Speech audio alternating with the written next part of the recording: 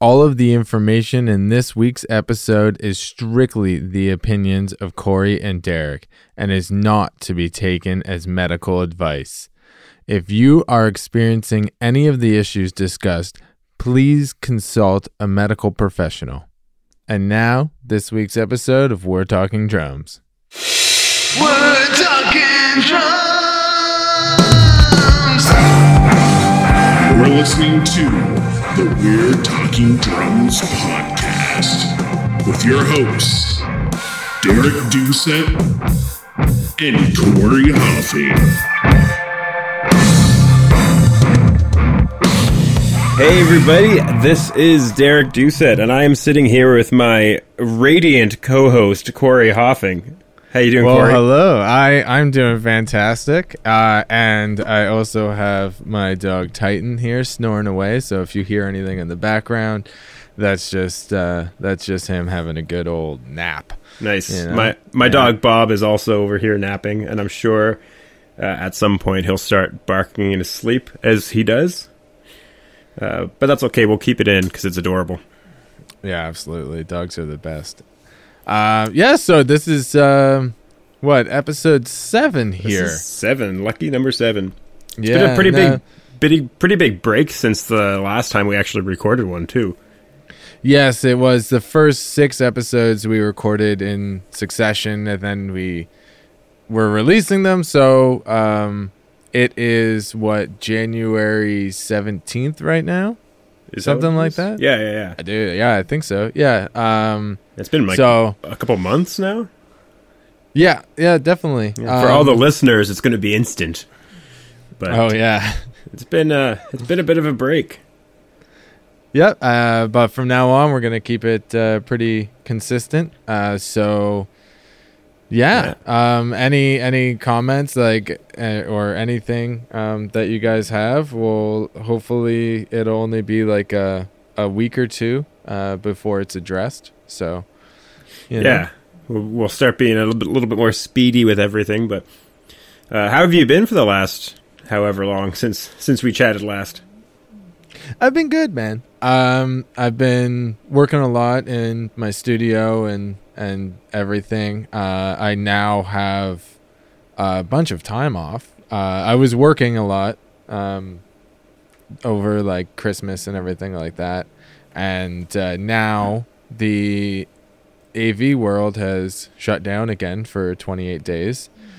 So due to this amazing pandemic that's happening. Just love it. It's just the best. Yeah, it's just crushing all the dreams.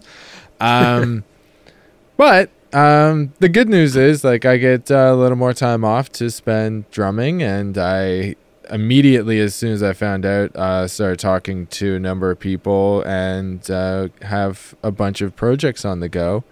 That's pretty none sweet. None of which I can really talk about, obviously. But I'm really stoked. I'm gonna do a lot of drum recording coming up, and hopefully everyone will hear about it in the coming months. Nice. I guess. Yeah, it sounds like you've been pretty busy. Yeah, man. Always busy. Can't stop. Won't stop. You know? How you been, man? What have you been up to? I know you recently moved and getting settled in over there. So. Yeah, man. It's been it was my fourth move in 2 years, maybe a little over 2 years, and my second move during a lockdown. So that's as fun as it sounds. But Bob and I are all settled. We got a little place, and I spent a lot. I moved right as my school went on like the holiday break, so I had lots of free time, and I just kind of like blitzed getting my place set up. So that's all good now. I got my studio desk all ready to go, and that's pretty much like what I've been doing for the last few weeks. My school starts up again this Monday, and I just found out that pretty much all of my classes are online, which is nice. So I don't really have to go anywhere. I guess that is nice. I do know that my girlfriend Maya also started back at school this past week. And all of her classes are online as well, which is not hugely beneficial for her.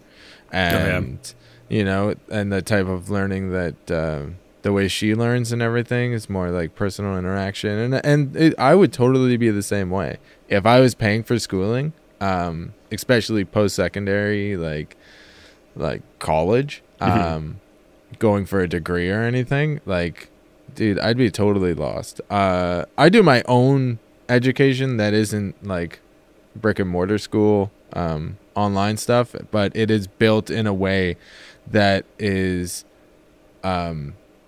for you to decide, you know, how much you want to learn and use your time, right? Yeah. Which is the only thing that's going to work for me at this point.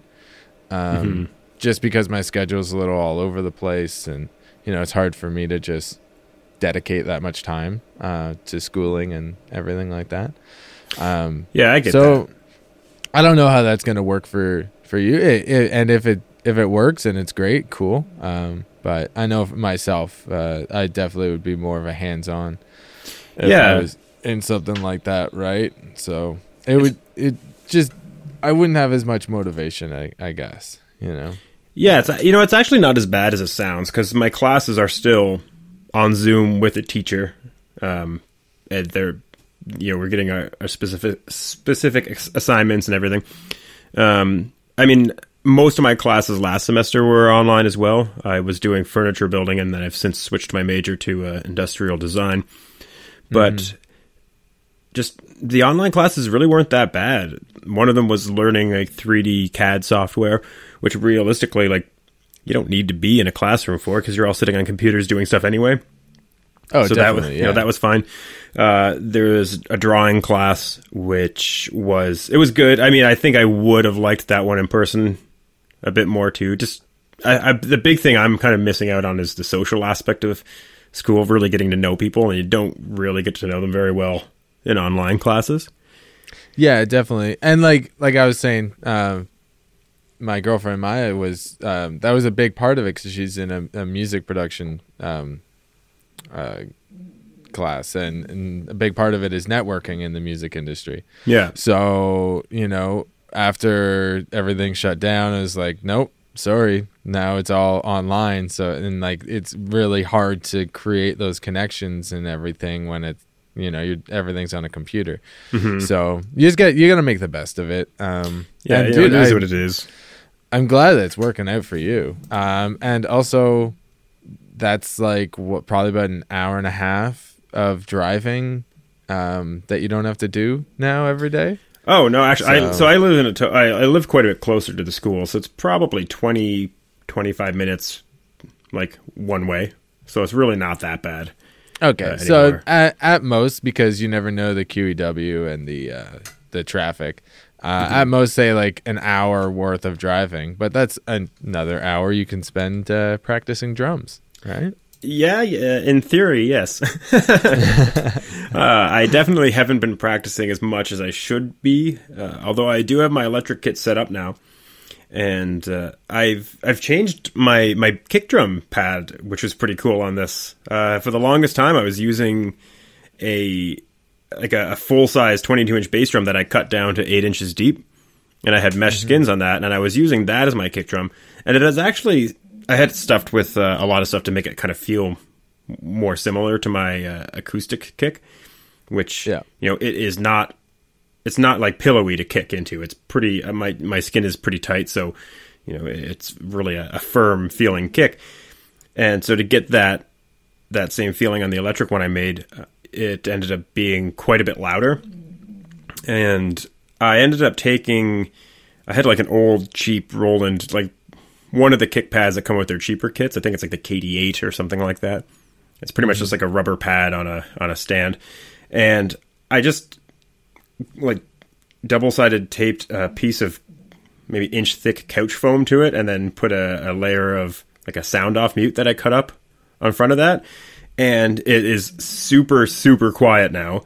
The trigger still functions perfectly, and I can play it exactly the way I would play my normal bass drum. Like, I'm shocked that I haven't done this years ago, because I've had this kick pad for like 8 years, and I'm pretty stoked about it, because that was by far the loudest part of my electric kit, and now it is so much quieter. Yeah, man. That's always the difficult part because like kicks are super loud, and I remember living in an apartment with someone below us, and I set my kick pad up one time, and it was just like a shitty practice pad. I think the Gibraltar ones, and within like 1 minute of me playing, the neighbor downstairs was like, "What the fuck are you doing?" Like it's like you're playing drums on my head, and I was like, "Oh, sorry." Like this one would definitely, if I was above somebody, this would definitely go through the floor. You would want to make one of those tennis ball risers, which I did in my last place. But since I'm in a basement and I don't have to worry about that, it is just it's just the volume of the beaters hitting. I'll call it the head, I guess. But it's really quiet, and it's actually quiet enough that for the longest time I wasn't even turning my kit on. I was just kind of using it as a practice pad kit. But this is quiet enough that I have a hard time doing that now because I can't really hear the kick drum over the other pads. Yeah. Which I never knew was even possible, so I'm pretty thrilled that I've discovered that. That's awesome, man. Yeah. Well, that sounds like all great things are happening for you, and it's how I think that it's time to move on to our topic of the day. Oh, we should have like a fancy thing like topic of the day, and then all this noise and stuff like they would on a real radio show. Yeah, sounds like a lot of work though. Yeah, we'll I'll fix that in post.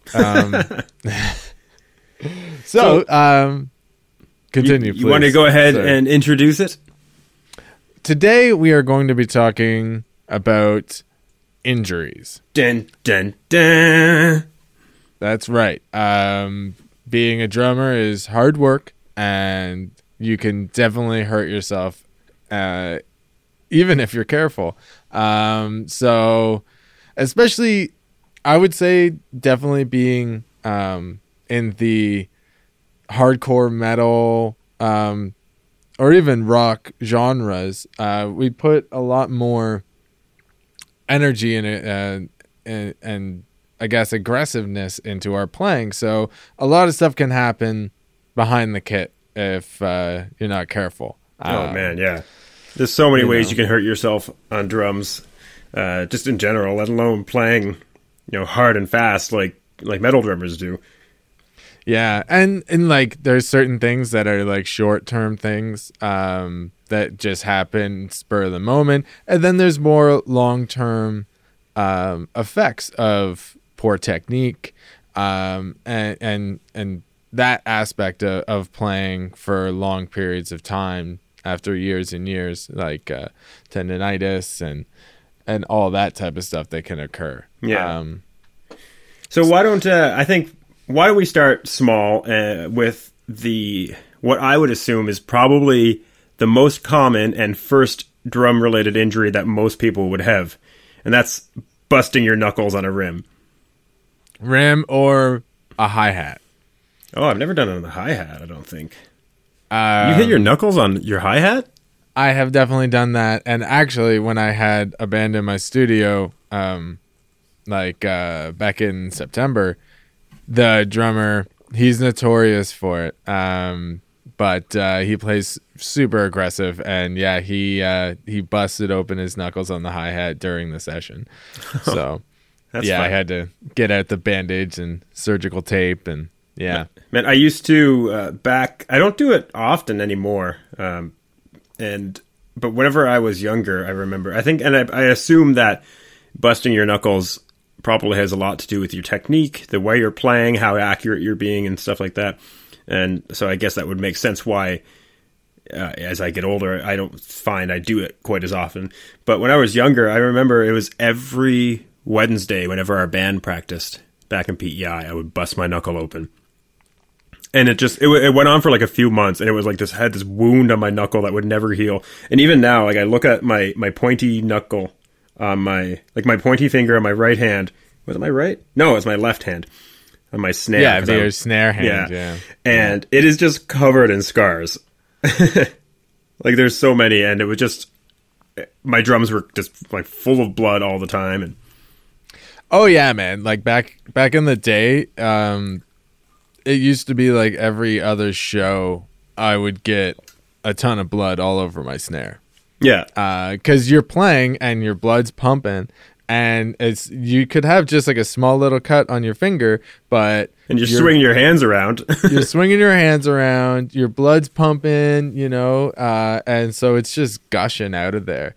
And I had even super experienced and crazy drummers, it happens to. I remember Alex Bent when he was playing for Battlecross. He plays drums for Trivium now. When we were touring with Battlecross, though, he was playing for them, and he destroyed his knuckles one night, and there was just blood all over his snare. And he has a white kit, like everything is white. And so there's just badass. blood everywhere. It did look badass. It was sick. But yeah, so like it happens to the best of us because you get into the moment and playing, and you want to play as hard as you can, and maybe you don't have enough snare in your monitor. Maybe your in-ears are just cutting out all your snare. You can't hear it, so you want to hit even harder. I know that's happened to me. I don't usually put any drums in my in-ears. I just want click and my tracks that I have. So I don't actually like monitor anything except for my triggers. Mm-hmm. So I end up hitting my drums way harder because of it, and I've ended up with bloody knuckles and all kinds of stuff because of it. And I've also, another one is when I go to do cymbal grabs, I've gotten my cymbal caught underneath my nail. Oh, I've done that too. It was the worst. Yeah. So cymbals can be extremely dangerous. I remember Devin and I, when we were younger, we were playing. I remember this night we were playing "I Am the Black Wizards" by Emperor, and there's a cymbal choke part that goes bam, Bennett, Dennett, and I was trying to do that with one hand, so like hitting the cymbal and catching it with the same one. Yeah. And I did it, and it was my thumb, and I drove it into the cymbal, and it went half under my nail, but it split my thumbnail down the middle, probably halfway down. And I remember it just like poking it real quick and being like, "Oh, that hurt!" And then I looked at my hand, and there's just like blood dripped down my thumb, and I was like, "No!" And it felt so gross. Oh yeah, man, that's the worst feeling. It's nice to know that somebody else has gone through that. Oh, definitely, man. Definitely. It is really nice that I'm at the point that doesn't really happen anymore. Yeah. Like any of these like small minor injuries and stuff. Now I just have the bigger ones to deal with. Like if I don't play or practice for a while and then I sit down and I just like get right into it, my left hand just cramps up like crazy. And it's not necessarily an injury, but it's just like I haven't used those muscles. Potentially an injury waiting to happen. Yes, absolutely. So that's one thing that, you want to make sure you stretch properly and everything like that. Get warmed up before you really go for it. I just got excited because like I haven't really been sitting down and playing as much as I should be. And I got my Pro Tools session all set up, and I got some nice reverb on the drums, and I'm like playing. And hold on. This is one thing, man. Getting your in-ears sounding really nice in the studio. I was thinking about this last night too, and I was like, man, all I want to do is play heavy rock beats. Oh yeah. That's it. When you have like that snare like pumping with that reverb and huge room sound, and like all I want to do is play big stadium rock beats, man. And like it's awesome. Yeah, I've been doing that because I'm on an electric kit lately with pretty good sounds, and I just go through the onboard drumless tracks that they have on the module, and most of the time I'm just laying down 4 on the floor. And I'm like, oh, this sounds great. Yeah, man, it's so much fun. Like, man, I want to play that all day. Like, dude, I love blast beats, but it doesn't sound as good as that just simple 4 on the floor beat, you know? Well, sometimes you got to just sit in the pocket for a while, you know? Oh yeah, exactly. So before we jump into the big injuries that drumming can cause, why don't we do a quick rapid fire of some of the small annoying ones that we've encountered over the years? We don't, maybe not diving in too deeply to them, but just so that everybody's aware that these things happen, and I'm sure some people can relate. So, you know, busting your knuckles and your snare is one of them. Your nail under the cymbal. One that happens to me, and it still happens every now and then, sandwiching your, like, hitting your thumb and, like, with your stick, but kind of sandwiching your thumb between your sticks by accident. You ever done that? Yeah. Yeah, definitely. I hate that. That's the worst. Two that come to mind is Charlie horsing yourself. So if your leg is too close to your snare or something like that, and hitting your inner thigh with the end of your stick or something. Again, that hasn't happened in a while. But it definitely has. I remember nutshotting myself once by accident because I was playing something, I was like rocking it really hard and just laying into my snare, and I dropped my stick as I was going to hit the snare, and so there was no stick to stop my hand, and I just punched myself right in the balls. It was like direct. Oh man, that's good. I felt pretty cool for that one. Another very common one, I've seen a lot of videos of this happening to people too, is your stick falling out of your hands and maybe hitting your snare drum or your tom and bouncing and hitting yourself in the eye. Oh, yeah, I've seen it. I haven't had that happen, but...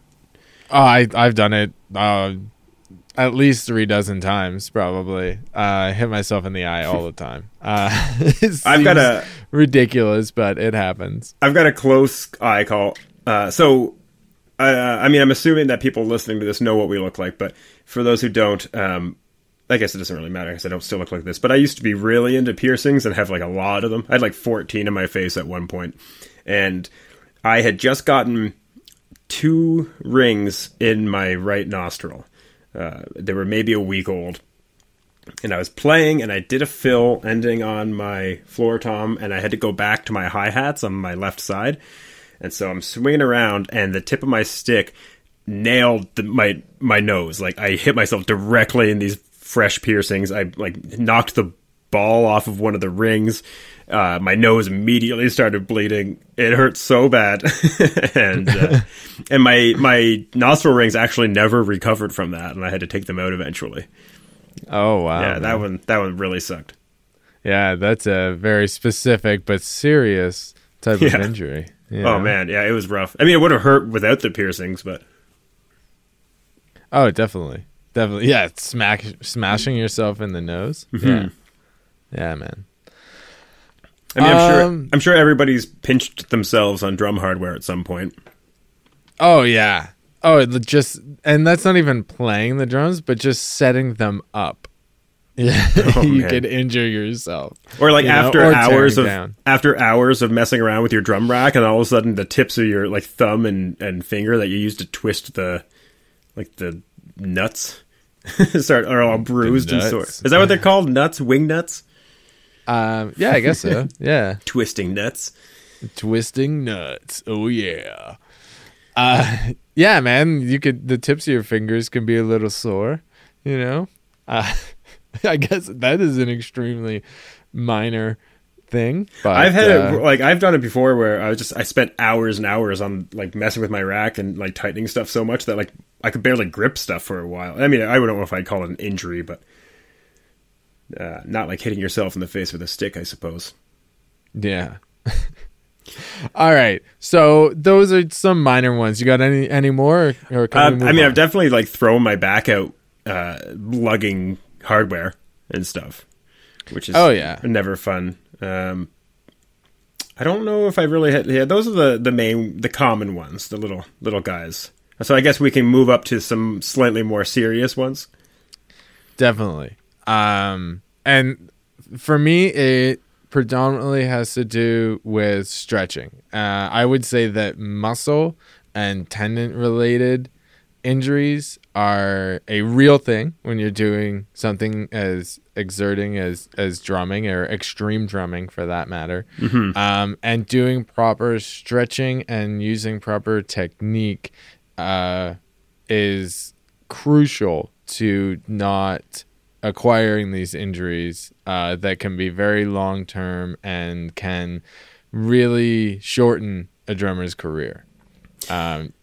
You hear of a lot of guys, I don't know, like Mike Portnoy and some of the other guys that have been playing for a long time. After shows, they immediately just dump their hands into a bucket of ice.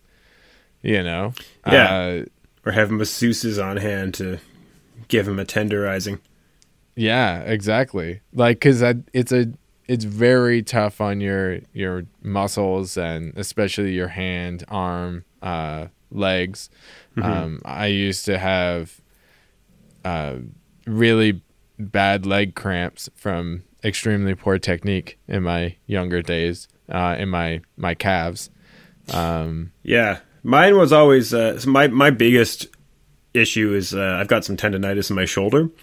And I think I may have talked about this at one point on an episode where, like, what started really helping me kind of get over it, ironically enough, was cleaning up my foot technique, because I used to lean forward a lot to try and, muscle my way through faster double bass runs. And leaning forward, if I was hitting my china, which is on my far right side, meant that, normally if I'm sitting up straight, no problem, I'm hitting it just fine. But as soon as I lean forward, all of a sudden I'm reaching back behind myself to hit it. Yeah.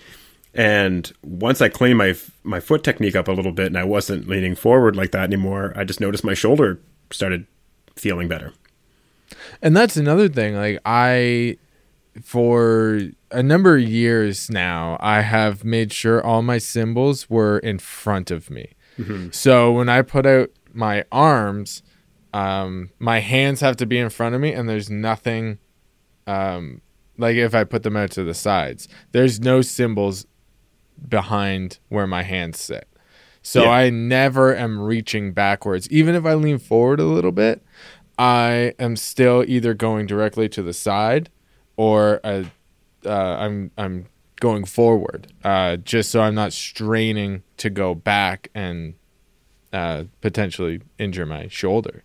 Yeah, because that's like a really, and after I've done some research into it, that's a really common way of hurting your shoulder, is having cymbals behind, like slightly, just like if you're sitting straight looking forward, 90 degrees on either side of you is pretty much as far back as you want to go. And if you have anything back beyond that, you're probably gonna be twisting to get it, or you'd be reaching back, and after a while, that, like, you do run the risk of that causing some issues. Yeah, especially if it's cymbals that you use all the time. Yeah, right? I used to use my china. I don't use it as much anymore, to be honest. I actually, this is kind of getting off topic, but just since I got an ozone crash, I use that a lot more. I just like it more, so I don't. And I also broke so many chinas that I was getting tired of having to buy new ones all the time, I guess. Yeah. I have 2 chinas, 2 crashes, 2 splashes, and that's just what I use, Yeah. I still have the chinas. Better to have them and not need them than need them and not have them. Oh, dude, you have to have chinas. You can't not have chinas. Yeah. But I never went down the ozone path. Maybe it's something in the future that I'll look into. I was unsure for a long time, and as soon as I did it, I shouldn't say as soon. It took me a little while to figure out the best way to incorporate it into my playing, but now that I have one, I'm not going to not have one again. Like, I love it. But also, I don't ride on my china. I use it very much as accents. Yeah. Like, it's not often in either of my main bands that I ride on my china. I think No Cash has one part in Southbound right at the very end that I ride on it, but that's like one little part at the end. It's much more of an accented piece for me, for sure. Yeah, it is interesting because we're so off topic here. I will say it's an interesting mix between a china and a crash, and then I'll pull a Yui and we'll go back to injuries. Maybe we'll talk about cymbals in a future episode. Oh, we definitely will. Yeah, it's we'll have to do a not a whole bad episode idea. about effect symbols. Oh, yeah. Maybe that's next week. Ooh. Next week on. Anyways, back to injuries. Yeah. So the main ones I would say are ankle, wrist, are the two biggest ones, at least for me and what I've encountered. Obviously, you had to deal with your shoulder, and you kind of have fixed that now, which is fantastic. I mean, it's still not without, like, I still have to be cautious. Like, even when I'm exercising and doing other stuff too, it's like I got to make sure that I've warmed up and stretched it out and stuff. And I did go to physio and everything, so that, Yeah. I think did quite a bit to help me. I do think that, things, I would, if I was to assume what the most common major injury was, or is for drummers, it's probably wrists, I would imagine. A lot of carpal tunnel. Yes, and tendinitis. Absolutely. With the force that you hit a drum with. Yeah, and just the constant repetitive motions. Yeah. Oh, 100%. Which I think is why it's so important for you to take your techniques, take technique seriously, because it's really easy to just jump on there and swing away. But if you want to do it for a long time, you're going to have to, you want to take care of your wrists. You want to stretch your wrists out. You want to make sure that you're playing with a proper technique that's not going to cause pain. And I wouldn't say that, there isn't one technique that's perfect for everybody, but you just want to make sure that nothing is hurting and that you're stretching everything out, before and after you play. Exactly. Yeah, stretching, doing warm-ups is crucial, especially before shows, because when you're playing a gig, you're in the moment, and you are going to probably hit a lot harder and put a lot more energy into it at a live show, because you're getting more energy from the crowd, right? So making sure you do warm-ups, stretches. A big one is making sure you're hydrated, because So if you're, yeah, I know, I have been in the past too, and I'm really all I drink these days is coffee and water. So I'm trying to do 1 cup of coffee, then a bottle of water, or a glass of water, I guess. I haven't even been drinking coffee lately. It turns out the only time I drink coffee is whenever I'm doing something, usually if I'm driving somewhere and I want something for my hands to do. I don't even drink. I drink decaf anyway because I can't handle caffeinated stuff. Yeah, because I'm a bit of a sissy. But so it's a lot of the time I just don't bother making it. I can't survive without caffeine. It's like a huge crutch of mine. I can't really even start my day until I have a cup or two of coffee, and then I can mentally get out of the haze. Yeah. See, which I guess really sucks. I guess I really make up don't for like it because being on ADHD medication, that is a stimulant. So I guess that's where I get my pick me up from every morning. Yeah. That must be it. Maybe I should look into that. Yeah. No. Anyways, again, off topic. It's the name of the game. Oh, are you dying? Yeah, I got COVID. We'll fix it in post. Yeah, 100%. We'll fix the All COVID right, in post. since we're taking a break, I'm going to cough. All right, so where are we at here? So I guess some good ways of avoiding injury, and I think I showed you this once as well. A really good exercise I find, because I think something that a lot of people don't realize is you're a lot of the time what causes a wrist or hand injury, or really any injuries throughout your body, a lot of the time is an imbalance of muscles, because for most of your muscle groups, and I'm not a specialist on this, I'll throw that out there. I'm sure there's people that know way more about this, but from what I've come to understand, a lot of your muscle groups, you will have essentially like a pull and a push muscle or something like that. So for example, your hand, whenever you squeeze something, we'll say that's your I don't know, your pull muscle or your push muscle, doesn't matter. But you also have muscles that will open your hand back up. So if your squeeze muscles are way stronger than your opening muscles, which for most people, they're going to be a little bit stronger because, if you're gripping even like your grocery bag or something like that, you're exercising your squeeze muscles. But not very many people really actively exercise opening their hand. And I remember showing you this once, and whenever I started doing this exercise, I noticed a big change in my hand. Because I don't know about you, but like if my hand is just resting, not doing anything, it is almost in a fist. Like my fingers are pretty curled up, and my partner or my ex used to make fun of me for looking like I'm walking around with my fists clenched, just because that's how my hands rest. And it's because of years of drumming, and I used to do rock climbing and a lot of things that would develop like my squeezy muscles. And so I used to take an elastic. You get like a thick one that you'd have on broccoli or something like that, put it around the tips of all your fingers, and then just open your hand up and do a number of reps with that.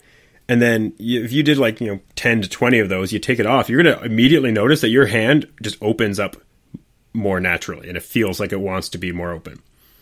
And so that's a really good one that I would recommend people try doing. Absolutely. And I remember talking to you about this. It was probably close to a year ago now. Maybe. It might have even been the night that we decided to start doing a podcast.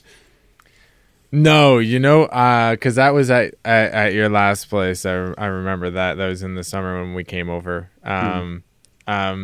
which was a fantastic time, as always. I miss being able to see people.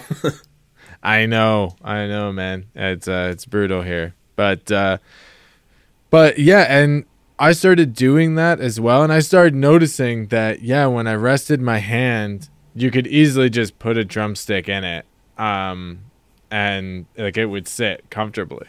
So I've been actively, like, whenever I'm sitting, like if I'm just relaxing with the lady or whatever, I like try to keep my hands as open as I can, so I don't like put them into that, like French grip position, Yeah, absolutely. Yeah, because it is a real thing, and you need to make sure the open muscle reacts the same as the close, because you have to do that motion as well, right? It's not all closing when you're doing blasts or anything, right? Or your paradiddles. Yeah, exactly. And it's just going to help develop better. I mean, to be honest, like, as you said, if you're blasting, a lot of that motion is opening your hand as well. So even if you don't have an elastic or something like that, just try opening your hand as much as you can and then relaxing it, and then opening it as much as you can again, and just, do like 20, 30 reps of that. Don't hurt yourself, don't strain anything. But little exercises like that could really make a big difference. Oh, absolutely, man. One thing I've been noticing lately from myself is my right foot has been, like, the back of my foot's been getting cramped up lately, and I'm wondering if it might just be because I'm not practicing as much, and then when I am practicing, I'm diving into it. But yeah, I think it's, from pulling my foot back as I'm playing, because I use the floating technique, so a large portion of that is actually lifting your foot away from the pedal board, not taking it off, but like pulling it back. And I'm just finding my foot is just getting cramped up a lot, and like I'll wake up in the morning and be like, oh man, like what did I do to my foot? I barely did anything yesterday except for drumming. So I guess I gotta figure out what's going on there.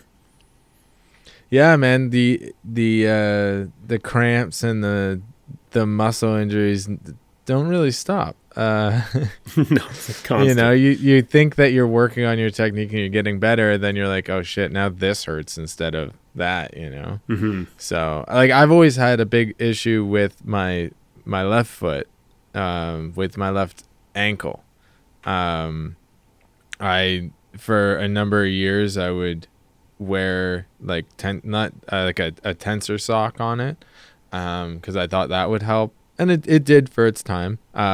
It's been a while since I've had any major issues with it, but back when I was doing more touring, not like in the thick of the touring days, but playing more shows, rehearsing like 4 or 5 times a week, like just really going at it, but my technique wasn't completely dialed in. I would find that like I was straining my left foot to keep up, and in turn a lot of the tendons in my ankle were getting strained. So that was like a kind of a big wake up call when that happened, and I was only like in my mid-20s, and I'm like, oh shit, like if I want to keep doing this, I need to refocus on my technique, you know. Mm-hmm. I mean, it's interesting because I remember being a young drummer. Not that I'm super old now, but I've been playing long enough that I remember being young and feeling bulletproof and not really caring. It's like thinking, oh, it's just about playing fast, go hard and do it. And whenever I first got, like, my shoulder injury scared the shit out of me. I was like, I would have days where I'd be sitting there driving and like I would have a hard time reaching over for my water bottle, let alone holding my stick and playing a beat. And I was like, whoa, like that's not good. Like, what's going on? I gotta fix this. And that was like, I went, and that's why I signed up for physio. And because it's scary, it's like you spend all this time doing something that you absolutely love and are passionate about, and then to think that you could just hurt something and not be able to do it anymore. Mm-hmm. Like, I know a guy who was telling me he had played a gig with, and this really sucks. This is kind of a tragic story.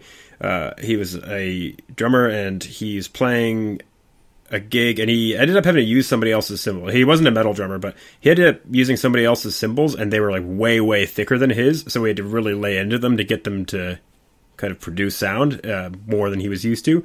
And he injured something at that gig, and it was like caused some really severe tendonitis, and he hasn't been able to play drums like in a year or two.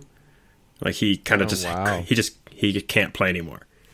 And it's like, wow, that's frightening, Can you imagine all of a sudden one day you're good and then you have one bad gig and it's like, yeah, I can't hold a stick anymore. That's crazy. So kids out there, be very cautious of the thickness of your cymbals and how you hit them. Just in general, like I would say just take in like your technique seriously, and if something hurts or if you're straining, don't do it. This is actually saying that actually just reminded me of something. So one of my students, we were talking about this, and he's very conscious about that, which is great. And but one thing we noticed was he was avoiding and tensing up at all costs. And I think that kind of came to the realization that sometimes it's easier to release this like a lot of the time, avoiding injuries, knowing how to release tension and relax. But sometimes you need to dip into that area and feel the tension before you know how to release it, if that makes any sense. Oh, definitely. You need to find where like the borderline is, and then be able to dial back from there. Yeah, and I think a lot of the time it's like a matter of just, once you start feeling things tensing up, take a breath, keep it going, and try to just not tense up there, as opposed to just stopping. Because I think if you play until you tense up and then just stop, you're not going to learn how to push past that.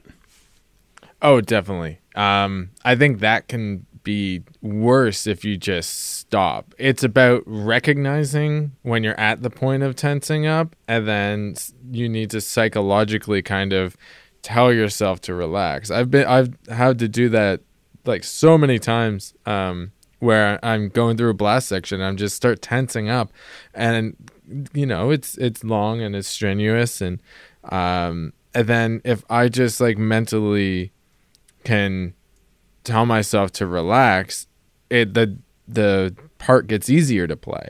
Totally. And and your muscles just like get in the groove of it, and it's all good. It's when you are concentrating so much that you tense up and you can't relax, right? So you have to kind of take yourself out of the moment a little bit and just get inside your own head, and I don't want to say force yourself to relax, but teach yourself to relax. Teach yourself and really try to pinpoint what muscles you're tensing up, and just focus your breath to that area. I know it's a weird concept and a weird thing to do, but you can definitely focus your breathing into certain areas and muscle groups and everything to try to relax them a little more. For anybody if there's anybody who like practices yoga, which I've done, there's a lot of parallels between that and drumming. And Oh, exactly what you absolutely. were just saying. Like, you can send, I don't know if I'd say send like your breath, but like, taking a deep breath and sending your focus to specific areas of your body. For example, you're doing a really fast blast and you can feel your hands starting to just not do it right. You can, take a deep breath and just, it's kind of hard to explain, I think, until you start feeling it. Mm-hmm. It's one of those things that, I can explain over and over and over, but until you've done it and you get that moment where you go, oh, then it's hard to really get an idea of what it is. Oh, definitely. But also that brings up, I think that yoga is a very, very beneficial thing when it comes to exercise, health, and running in parallel with drumming as well. Oh, yeah. I think that it's a crazy beneficial thing. I always kind of laughed at it, all the hippies doing yoga, and then I started doing it, and I'm like, holy shit, like this is really amazing. I kind of fell off the last, like, I'd say 6 months. I haven't really been doing it as much, but I really need to start doing it again because it is crazy beneficial. It's really good for just so much. And I'm in the same boat where I was doing it quite often, and then I kind of stepped away and fell out of it. But just physically, it's really good for you. But even like mentally, just having that moment to stop and learn how to kind of pay attention to your body, because that is a lot of what metal drumming is. Even for like, even if you're the type of drummer who literally just wants to blast at crazy speeds and play festival bass, you need to be paying attention to what your hands and feet are doing. And yoga will teach you to be mindful of your body and be able to pay attention to those things, which is kind of interesting considering it's such an aggressive, or is viewed as such an aggressive instrument and style of music. To think that it's actually pretty mindful. I always found that kind of ironic. It is. Well, and also it's the fact of you, like, especially in like extreme metal or extreme death metal, like you're pushing the limits on what the human body is capable of. Mm-hmm. Like guys blasting at 300 and like it's insane speeds that these guys are getting to now. And I think that you need a little bit of that inner mental stability to be able to reach those feats. Because it's almost like you need to slow down time in your own head to be like it's to me it's crazy, and I think yoga really can help with that that mental battle that a lot of drummers can face. Oh, totally. Mm-hmm. So that's what is that? That's tendonitis in your wrists and feet and stuff. I'm trying to think. Do you got any other interesting ones that we can think of right now? Like injury wise, I feel like we've covered a lot of the common ones and some of the less common. Yeah. And like I think like the biggest takeaway is focus on your technique. Make sure you stretch. And drumming shouldn't hurt. Drumming should not hurt, but also don't be scared to push the limits in appropriate ways. Yeah. There's a difference between pushing and forcing. Yes, absolutely. 100%. So just you need to find out what that means for you, I think, and go with it. Yeah, and everyone's different, man. Like I know where my flaws are and what I need to do to prepare myself for a session or a live gig or anything like that. Again, like hydration is key. Try not to over caffeinate. A lot of guys want to just like pound a ton of Red Bulls or coffee before they go on. And it's like it doesn't really help in the way that you think it's going to. It actually causes your muscles to tense up more when you're over caffeinated. So you really want to stay hydrated. Keeping your muscles hydrated will keep them more flexible and more limber so that you can make use of them in better ways when you're playing. Being caffeinated and having your mind stimulated in that way is always good, but and I've never been good at caffeine. It always makes me shaky and crappy. You know what's kind of funny? I love it, man. Is I love some of the best shows I've ever played were whenever I was super tired and didn't have like excessive amounts of energy. Like when we played, whenever we toured last summer before, we played in Kelowna, and I had like 3 hours sleep. I was so tired, and for the entire set, I played really well. Actually, I was like, as we were playing, I'm like, man, I'm actually doing really well here, but I didn't have, like, I wasn't overflowing with energy, so I was playing my stuff, and then I would, occasionally kind of stand up and, like, look at the crowd and do my thing, but I wasn't kind of, like, hitting too hard or overdoing it. Mm-hmm. Which actually brings me back to a point that you kind of talked about earlier, how you prefer just your clicks and your kicks in your monitors. One thing that actually really helped me stop from tensing up too much at shows and overdoing it was monitoring myself. Actually, I shouldn't say at shows, but this started at practice. I started just hanging like an SM58 over my kit and running it into my little mixer. And whenever I could actually hear my toms and my snare, I didn't have to wail quite as hard. And I found that, hey, like, this is still effective. I'm still playing well. Everybody can still hear everything I'm doing.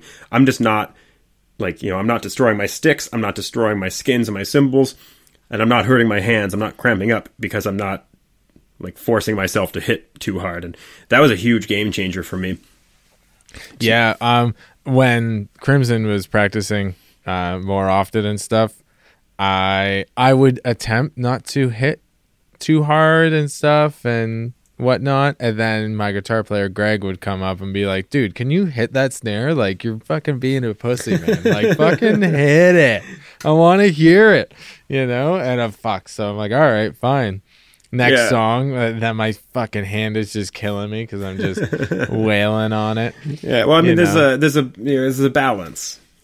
Yeah, obviously there has to be. It's like your cymbals and your cymbals and drums all have essentially a maximum volume, and hitting harder won't necessarily make that louder. No, exactly. And my snare is pretty fucking loud to begin with, man. Like, so he's just giving me shit, and I gotta just tell him to fuck off. Tell him to play his little guitar louder. Yeah, hit the strings louder. String. Yeah, exactly. Can you chug louder, please? All right. Well, anyways, man, I think this is a good time to end it. It's been a fun little chat. Yeah, man. And if anyone listening has any weird drum injuries that they've encountered or sustained, we want to hear about it. I'm sure there's some weird ones out there too. Oh, dude, absolutely. And then we'll do a secondary episode about all these follow-up injuries that all these guys have occurred, Let's do it. Let us know. Absolutely, man. So, yeah, leave a comment. Fucking send us an email. We're talking drums at gmail.com. All those stuff, All that stuff. All that stuff. Until next week. Absolutely, brother. You take care. All right, we'll see you later. Hey, everybody. Thank you for listening to the podcast. If you enjoyed it, make sure to check us out on Facebook and Instagram. And if you're feeling especially kind, we would love it if you would share this with a friend or two. If you have any comments, questions, or even suggestions for future shows, please let us know. You can fire us a message, and we'll do our best to get back to you. Catch you next time.